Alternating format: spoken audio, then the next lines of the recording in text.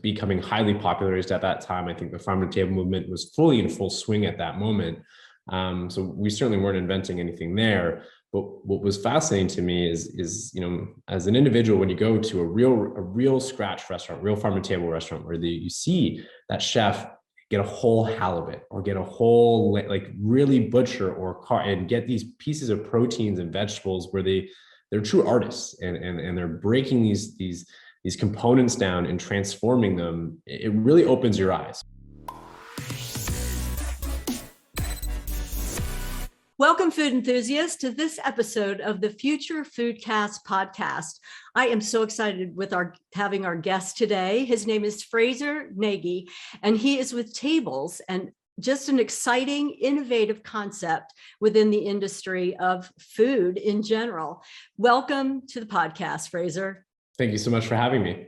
Well, we want to dive into what's going on with your latest project, but if you wouldn't mind giving us, because you have a rich history in this general industry, if you could tell us how you ended up where you are now, what's a little bit about your history. Absolutely, and I'm sure we're going to jump into a few different topics today. So we'll try to compartmentalize this as this is certainly my passion, certainly something that, perhaps, maybe I don't believe in destiny, but preordained in a certain way. I'm one of the rare few of this generation that grew up in, rural countryside with, family farm that is still in our family name since 1832 in continuity. So, that maybe as a child, you didn't quite appreciate what that means, but certainly as an adult to have that level of tradition and to have a real piece of land that is connected does make you change the way you look at your food. And my parents, even, I think they were they were really early adopters into the farm to table movement at large and conservationists and many of the trends we see that are popularized today and in 2022, they were part of those initial concepts in the 90s when North America was still very detached from where our food came from, what was on our plate, and the rise of these global major superstores that really unfortunately changed our eating habits for the worse. So with all that in mind, my very first job was a banquet server at a golf course when I was 13. So you combine that background with the fact that I've worked in restaurants my whole life, and then tack on an economics degree, all of a sudden you have quite the trifecta of potential, I guess, hopefully theoretical and physical application of knowing the industry to build out a couple companies. So Tablz is my second company. Our first was Transparent Kitchen, which as a first-time founder is always a jumble of learning experiences, highs, lows.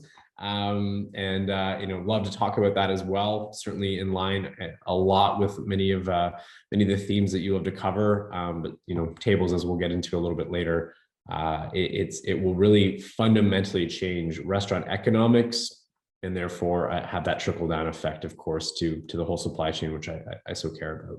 Well, I think our audience is really going to appreciate the fact that you actually lived on the land and experienced that at a time when we were really sourcing so locally our food and people were eating, like you said, so much better than they are now. But I think where you've been has really fueled then some of your interests. You're right. You combine that economics degree, the work that you did as a young man, a really young man, I might say. 13 is pretty young to get started. I was a waitress in the restaurant industry. I think it gives you just an appreciation for just serving others and caring about what you're giving people. And it's just a different perspective. If you've never been a waiter or a waitress or a food server of any kind, just gives you a different perspective. I love that you're bringing all that to the table. You're, no pun intended, right? That it is like a trifecta because you have your experience and you have where your family history is, as well as what you've chosen to study. And so your first company, you got started in that because why? What was your impetus? I love food entrepreneurs. It's so interesting. There's always a passion there or a reason why you even got started in the food. It comes down to some simple, maybe fundamentals, I guess. I've served my whole life, through high school, through university, And even my server tip money was the seed capital for the first business. So, I certainly had dishwashing in there. I was in the kitchen for some years, and I even helped, manage an open restaurant. So it really, you get to a certain point where you've almost seen it all in the space. But it really started when I was in university. And this is what's important about Transparent Kitchen. There's two fundamental missions that we had at that time in 2017. And one was, my favorite topic is where your food comes from. And, although it was becoming highly popularized at that time, I think the farm to table movement was fully in full swing at that moment.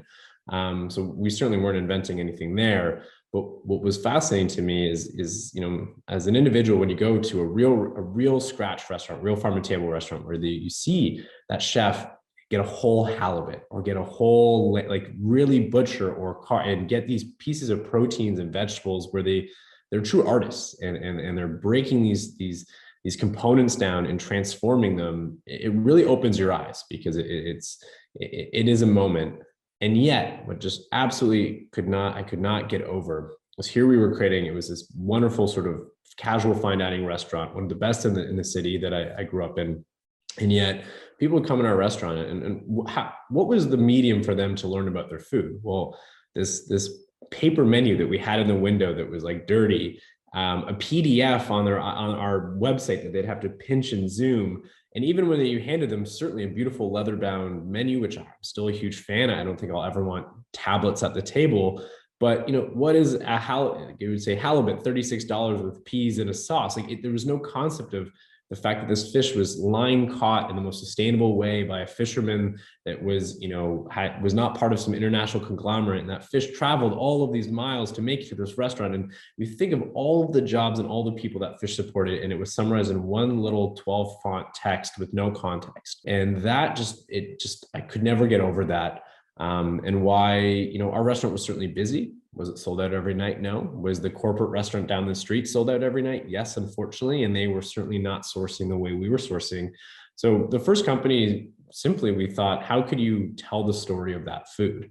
How could you show that food differently? So, with the Instagram culture and all of that blowing up, and yet why is our restaurant still using a PDF pinch and zoom that wasn't collecting any user data, wasn't talking about where the food came from, wasn't visualizing that food?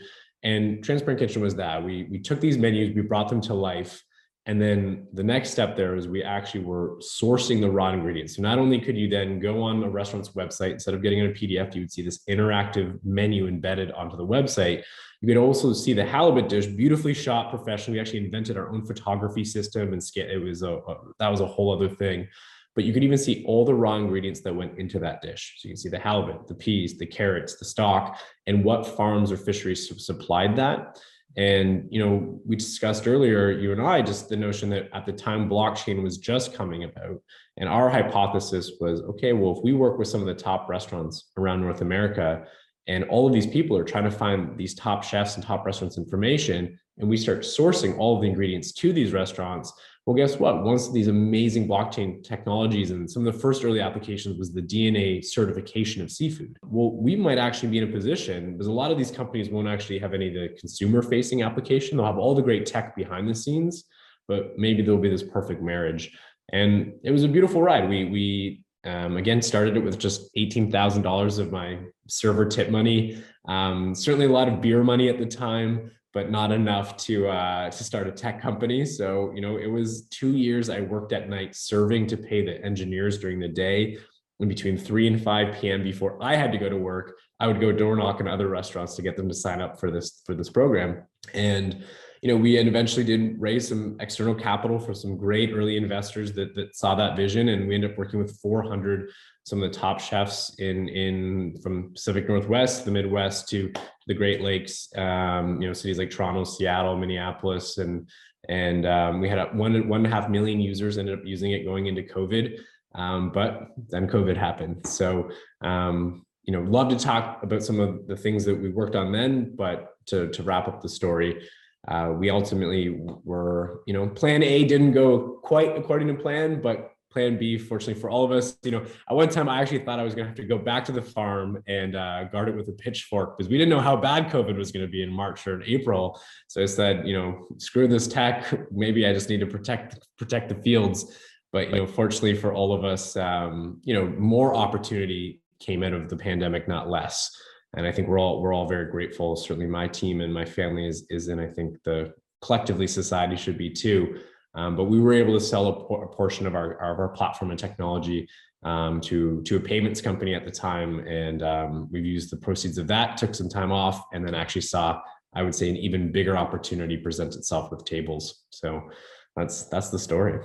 Frazer, that is so much in that story for our audience who loves to talk about trends and innovation in the food space. And even though you have moved on from that, I'm sure that you furthered your cause because of all the groundwork you laid with that particular business and all the things you discovered and the exposure. 1.5 million users. A lot of what's going on with is in the food space and the education with technology. It's all about getting the information out there. So maybe you have 1.5 million more people that have a little window into what's possible and are now going to be paying attention, and they care about where their food came from. It's interesting. We've kind of gone through those cycles, right? Where used to be very much farm to table, where people sourced locally and ate, and then it got all corporate and that was the thing to do. And I really feel like we're kind of returning, especially with COVID, people and the supply chain issues, people are having to come back, more local. But thank you for doing that. Thank you for $18,000 worth of tip money is a pretty good job. And you obviously said no to a lot of beer in addition, because you didn't spend that money on that. But I was taking the bus home after work. That's how you get there. There you go. Well, let's click it forward and talk about Tablz and your latest project, the excitement and all that's going on there, because you have quite a lot. Let's hear what's happening. Yeah, absolutely. And certainly there's no, in the thread of history, one leads to the other. And so, bringing in, my other background with this, which is economics, in addition to me staring at some of these tables in our dining room and wondering, why doesn't that person know what they're eating? The other big question I used to drive me crazy is that we had this table 11.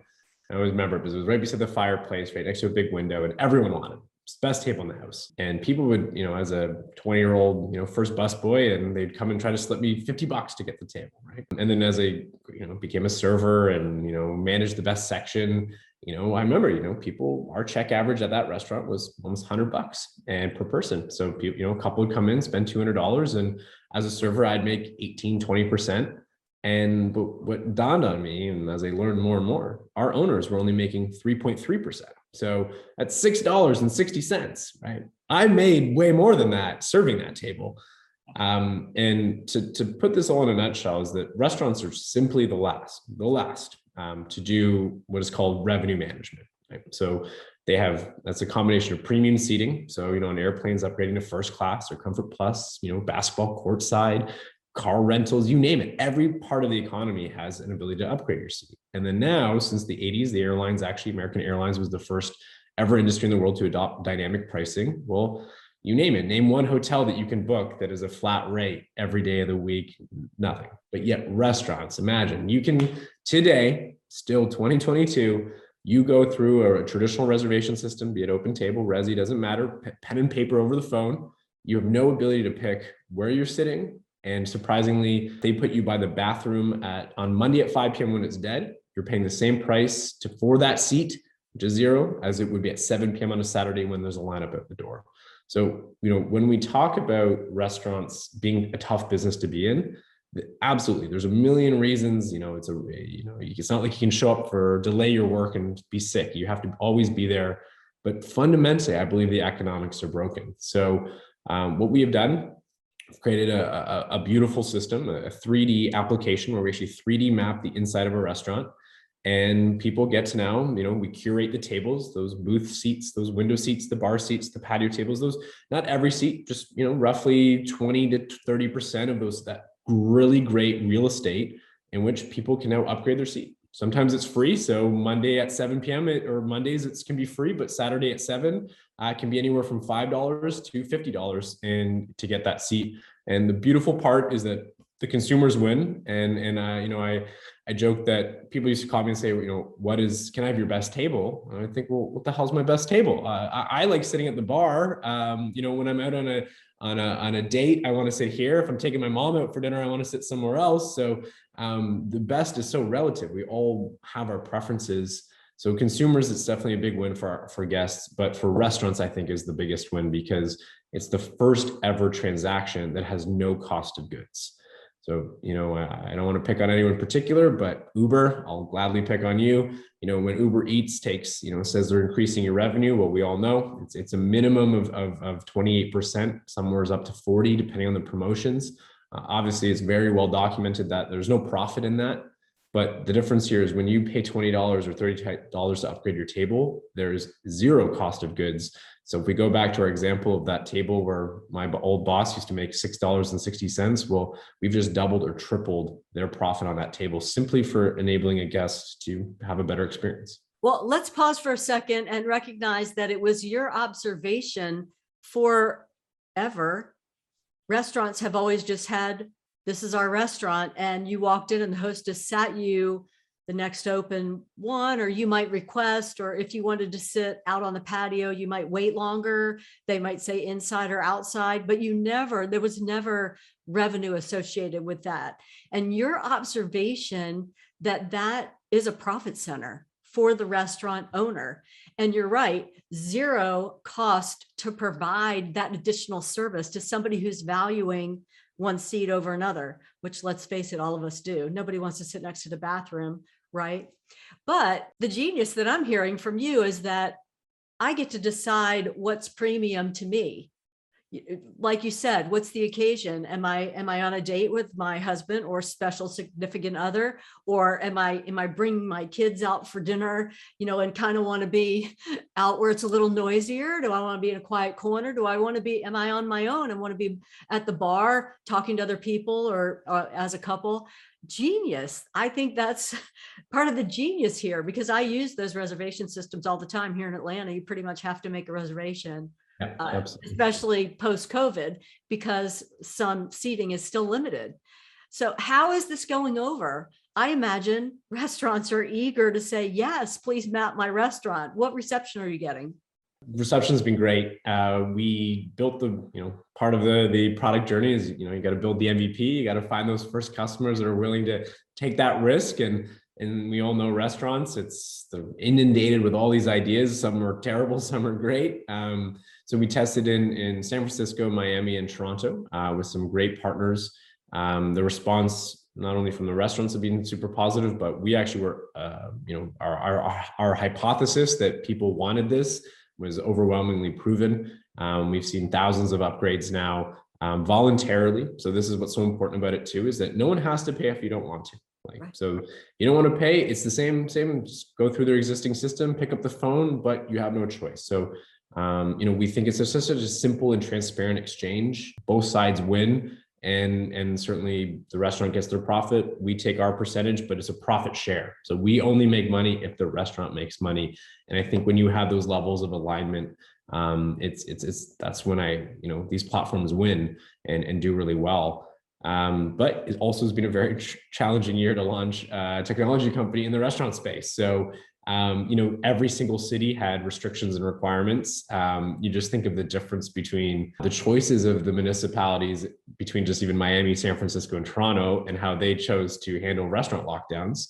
Toronto is in yet its third full lockdown where you can't even dine. Miami, obviously, we know that's been a free-for-all. And San Francisco has had very strict restrictions, but has mostly maintained restaurants. But only up until this past summer was they had 50% capacity, and then they had no staff. San Francisco is, California at large, but San Francisco in particular, barely could, many restaurants weren't even able to open once they were legally allowed to open. So certainly a trying year to do this. So we're very grateful for, the dozens of partners that started with us and piloted this. And, going into this year with the data we have, with the reception, with, again, the fact that it doesn't cost the restaurant anything, it's a benefit for both parties. And we're definitely excited for a big year. Yeah, starting off now. Fabulous. The revenue share model, I would think would be very popular as opposed to maybe a subscription model where you're asking restaurants to sign on for your service. This is like pay for performance. If you're not providing a service to some of their customers, nobody makes any money. But the more customers that learn about it and use it and decide to upgrade, the better it is. So the question I have is, are you a standalone app or are you partnering with some of the reservation systems that the restaurants are currently using? How are you approaching that piece of the technology? Absolutely. And I don't know if there's a opportunity post to show off some of the product, as it is very beautiful. But quite simply, the restaurant keeps their existing table management system. So we're not competing with, the OpenTables of the world, the Talks, the Resis, as those are still their operating system for their total table supply.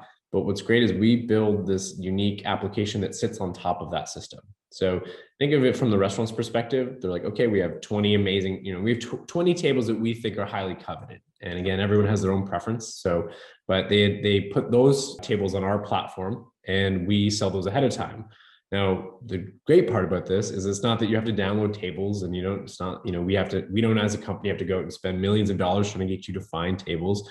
We put that right on the restaurant's reservation page on their Instagram, and they link it through Google. So now if you go to, one of our restaurant partners, a great group is the Roca Core Group. They piloted their San Francisco and Scottsdale location. And when you go right on the reservation page, you can't miss it. It's a big graphic walking through. And even when you click on the reservation button, what it does is it asks you a question. Hey, do you want to upgrade your seat? Go through tables, or no, thank you. I have no preference. Go through OpenTable. Simple as that. Very nice. If I was going out for a special occasion where I really, if I cared where I was sitting, if I'm just running out for dinner, quick meal, I might say, oh, I don't need to upgrade. But on those special occasions where you do care and you're making the reservation, you've got certain people or business entertainment, if you're taking some clients out or you need to have discussions, you certainly do want that more coveted area. I really like that you're working cooperatively with the restaurant's current reservation system. I think that's another great selling point for Tablz. If I was a restaurateur, my parents used to own a restaurant actually down in Florida. They don't any longer, but that sounds like a really great idea because there were certain places people wanted to be in the evening when there's live entertainment. They kind of wanted to be closer to where the live entertainment is, or if they needed a quiet corner, they wanted to be further away. So like you said, beauty's in the eye of the beholder, depending on who wants that. What else do we need to know about Tablz that you haven't told us yet? I think going back to your initial point of this integration is that it is so tough as an operator to manage all these systems simultaneously. So, something that we realized right out of the start is that we didn't want to have another tablet at the host stand, another ordering system, right? They have all this technology. I think the future where we're looking in certainly past Web 2 into Web 3 now even is how do you integrate these into these seamless systems that are sharing data and sharing transactions that make life better for everyone. And certainly everyone gets their equal share and cut, which I think is so important. And I think the other point you brought up is about occasions. Something that we'll say is there's a table for every occasion. And depending on where you want to go out, but we also know that this isn't for everyone, and we also know it's not for every restaurant. We do respect the fact that not every restaurant is going to want to upgrade a table, but the good news for us and our business is that there are many that do. By our calculations, almost 40% of all full service restaurants have an absolute application for this. It's not just fine dining. We have had sports bars now use this, local scratch kitchens, these places where, again, it's about supply and demand, right? If you're a restaurant that only has 10 tables, well, those 10 tables have to be worth significantly more. And you have to make sure that you're making that on that. And for sports bars where you see a huge fluctuation in demand based on events, well, same thing, that group of 10 friends that want to come in and watch a game, well, you have to make sure that they're ordering more than just a couple pitchers and some nachos, because what that group is actually purchasing isn't beer and nachos. They're purchasing the real estate to sit there and watch that game. And I think that is the real transition that we're hoping to be the catalyst, of course, for that. And we're seeing that already within, these initial beachheads. But I think from the user standpoint, I think what will get really exciting is that it starts with that upgrade, but we have envisioned a whole new way that you can experience picking your table, going out and learning about these restaurants within these 3D environments. Not only can you upgrade that table 5, but we actually have capabilities where you can see live streaming coming down, or like what, someone who had enjoyed that table, had TikTok that table, had shown on Instagram, what was that atmosphere at 8 p.m. on that night, on a Saturday night. That type of social engagement, I think, is going to continue to round out what is so different about our experience versus just clicking on some boring widget and saying, oh, I'm going out for dinner at 7 p.m. Now you can really be a part of that experience before you even sat down. And I think that's only going to, again, make sure that you get what you want. Because as you said, with your kids, you actually don't want to be next to the couple that's on their 10-year anniversary date and driving them crazy. You're like, no, actually, I want to put my kids in the middle of the dining room. And when I'm out with my husband, I want that table. So this notion is only going to improve. And something I often joke, coming from the restaurant space myself, we often say we're an industry built on guest experience, guest services. We're a guest service driven business. But what does that mean, truthfully? Is it, getting, making sure that their coffee is topped up? Absolutely. But what does modern guest experiences look like? Well, I think the restaurant industry at large has really fallen behind what that is, because when you make a reservation, unless you voluntarily told us that it's your anniversary, we have and that's the only data point we'll ever get on. We don't know your dietary preferences. We don't know your spending limit, what you're looking for. And never mind the fact that, we often joke, imagine if you went to a restaurant and they say, you're just getting chicken tonight. You're like, well, what if I don't want chicken? So there's so much room here to create, what we think is ultimately, a beautiful and, not just the future of, but the present guest service tool that just will change the way your relationship with finding a restaurant will be. Yeah, Frazer, what I'm hearing here when you were talking a few minutes ago that I wanted to say was the environment is what you're selling. It's the environment that someone's seeking for whatever experience they want to have. And that's some of what you're helping them identify.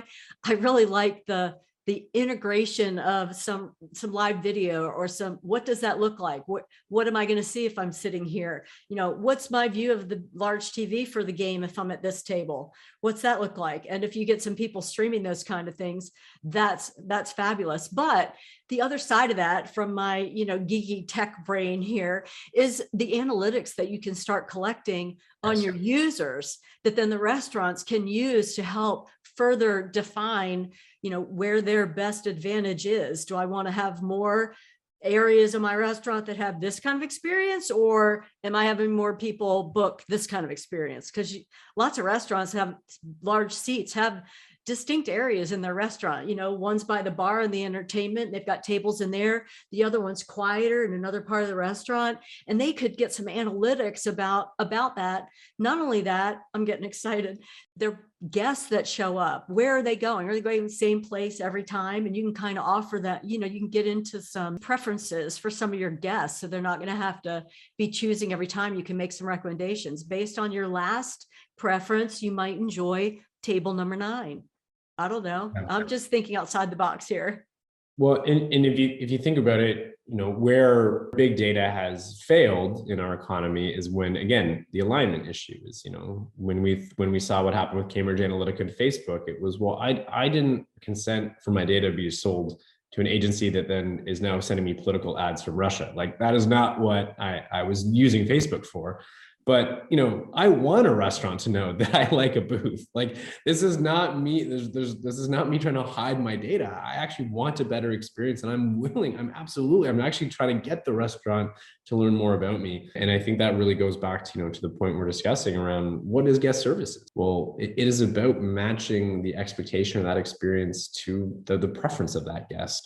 And that is also at its core economics 101. It's called the utility curve, right? So everyone has a utility curve, and maybe to you, paying $10 for a table is outrageous and you would never do it. But to me, that's a bargain and a half. I'd pay that every night of the week. 20. I'd pay 20. And some people, as we know, in certain, the one area of hospitality that has done this relatively well is of course clubs and upgrading, but it's such a niche and it's such a different feel when you're trying to go to Vegas to buy a day better beat bottle. We know we're getting gypped, but we know that's just part of the experience. I think for was 100,000 plus restaurants that day to day could benefit from this. It's such a different story and such a different feel for a user than knowing that they're just being forced into this type of overt luxury that comes with some of these maybe bigger resort clubs that have figured out that, but it also really isn't really pegged in reality to the average person, be it middle income to higher income, that certainly is the target demographic for this. If you're in the fortunate position that you can dine out at some of these restaurants on a regular basis. So I think that's a big thing, where I guess experiencing those economics again line up really well. And when you just see it, it's again, they're just last of the party. Yeah. Everywhere. You just start realizing, yeah, everything is premium customization, and there's nothing wrong with that, as long as it's transparent, in my opinion. Well, I can't wait to see Tablz expand and come to my area. I'm really looking forward to that. I think your future is really bright. I'm so appreciative of you coming on the Future Foodcast to share your vision with us. Not only your vision, but all that you're doing right now, which is very exciting on its own. But there's so much opportunity out there for you. Thank you so much for coming and sharing with us, Frazer. Oh, my pleasure. Thank you for inviting me and giving me the opportunity to talk about it. Thanks for listening to Future Foodcast. Future Foodcast is powered by Farm to Plate, the leading food blockchain platform. Subscribe on YouTube or wherever you listen to podcasts to stay up to date with the very latest innovations in the food industry.